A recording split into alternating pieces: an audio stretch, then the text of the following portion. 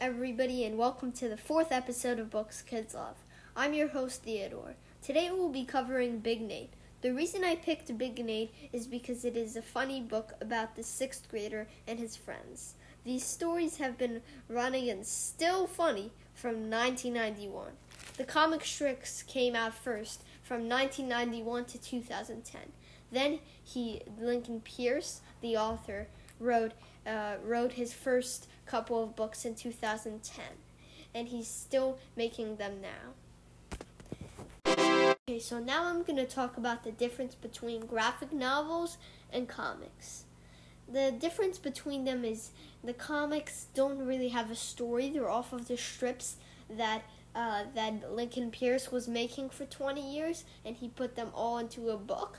He made like 2-3 into like 2-3 strips. He repeated them a couple times, and graphic novels have a story, and they're all different. He made much more comics, well explainable, because he had 20 years to work on the strips he published every week, and he had 17 maybe, and then the graphic novels he only made 8 over the course of 11 years. But they're all really funny, and they all have a plot. Graphic novels have a story. Comics don't really. They don't have a story. I still think graphic novels are better because we can hear Nate thinking, and it's kind of comic/words. The graphic novels is it's not all comic. It's graphic novel. Yeah, it's a graphic novel. Okay, let's get into the main characters. So I wanted to talk about Nate's 2 best friends, Teddy and Francis. You know why it's ironic? My name is Theodore, right? And my nickname is Teddy, and my dog named Franny is actually named is Francis. So Teddy and Francis, and they're kind of a trio. Francis is like a brainiac, and Teddy is like Nate more, and they're all jokers, kind of. And Dee Dee, she's a girl who is in the drama club. She does all the drama, and her and Nate can sometimes be a duo. And then there's Arthur. In the earlier books, Nate didn't like him at all because he was in love with his crush also, and they were dating. So he didn't like him at all, but now he likes the guy. And also, there's another character named Chad. He's like a short little guy who's small, and his grandmother teaches him sayings.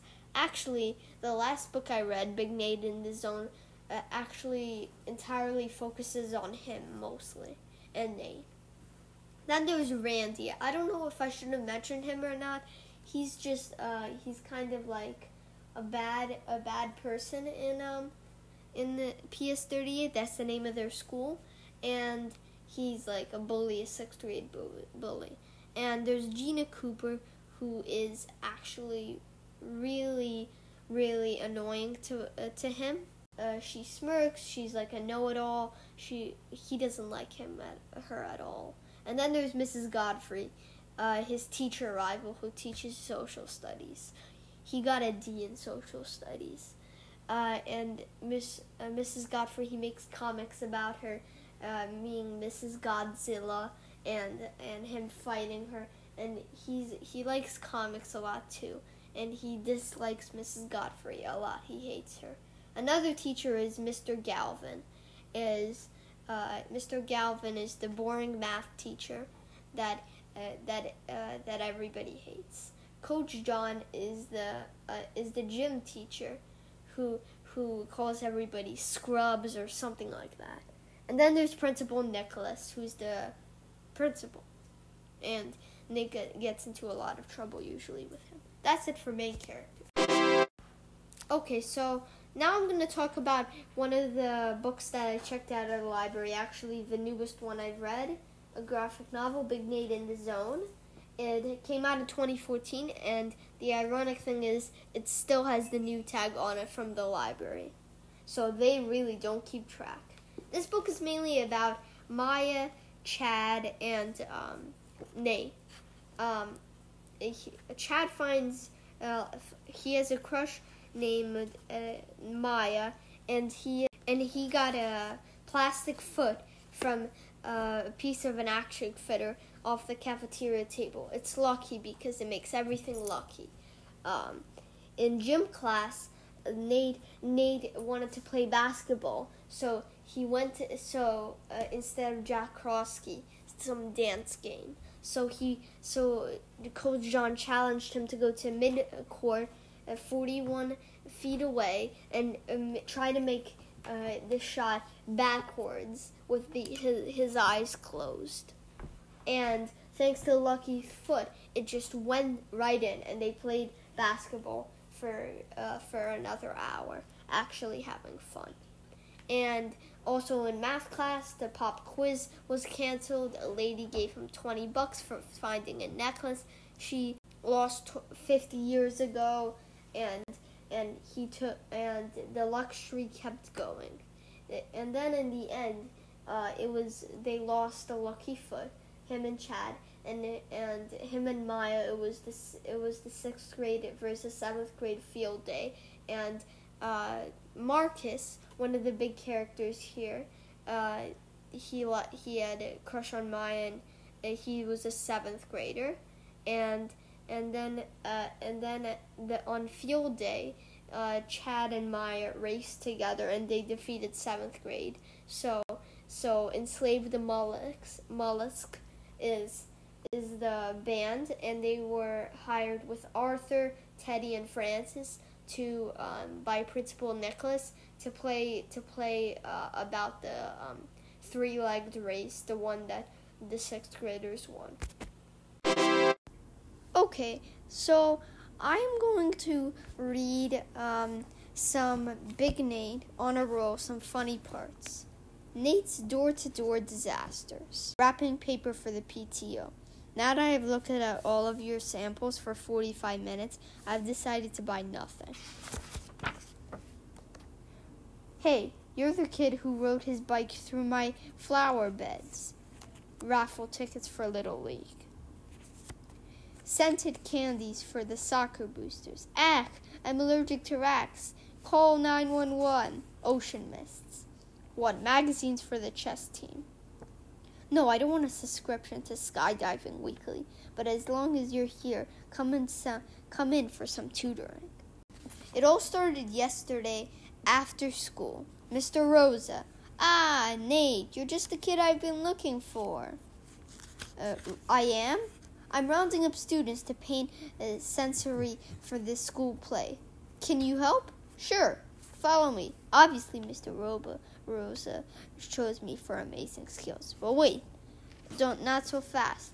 The part of the project is a two-man job. A two-man job? You and me? No, I mean you and Arthur. Arthur, since you're so wonderful, I'm going to let you paint the mountains and clouds. Okay. Thanks. You very good. You? Yes. We'll hold the ladder for Arthur. What? Okay, Nate. I am climbing up now. Ooh, don't you just like his cute accent? He's so dreamy. Brush. This stinks. Drip. Hey, watch it, Arthur. You're dripping on me. Suddenly, bloop. It got in his eye. Gah, I can't see. Yoop. Bump. Crash. Good heavens, Arthur, are you alright? Is Arthur alright? Nate, you were supposed to be holding the ladder. Arthur could have been badly hurt falling from just such a height. Perhaps the detention will teach you a lesson. I already know that lesson. Arthur always wins. My night at the movie theater. I had a babysitter named Donna back then, and she was one of the stars. I think that's why we got tickets in the first place. Wendy! Yes, Mother. Yes, Mother. Why didn't she just call her Wendy? That's Donna. Quiet, Nate. I woke her up. It turned out that the actor playing Peter Pan was actually a grown-up woman wearing a ratty-looking boy's wig. I was like, what's up with that?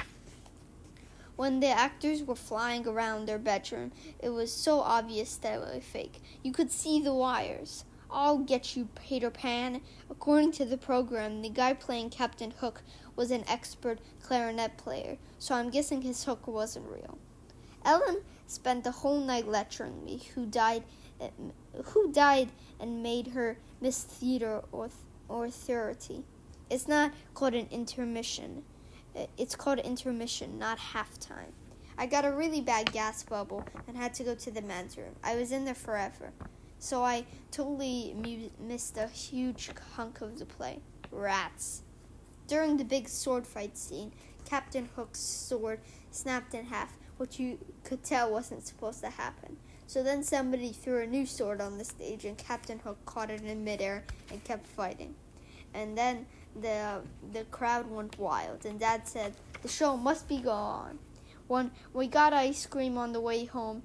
Oops, Dad, do we have any napkins? And Ellen sang Peter Pan songs every day for 2 years. Why couldn't we have just gone to a movie? Forever and Never Neverland. The end. That is all for Big Nate this week. Don't forget to subscribe and follow me on Anchor and Spotify. Bye!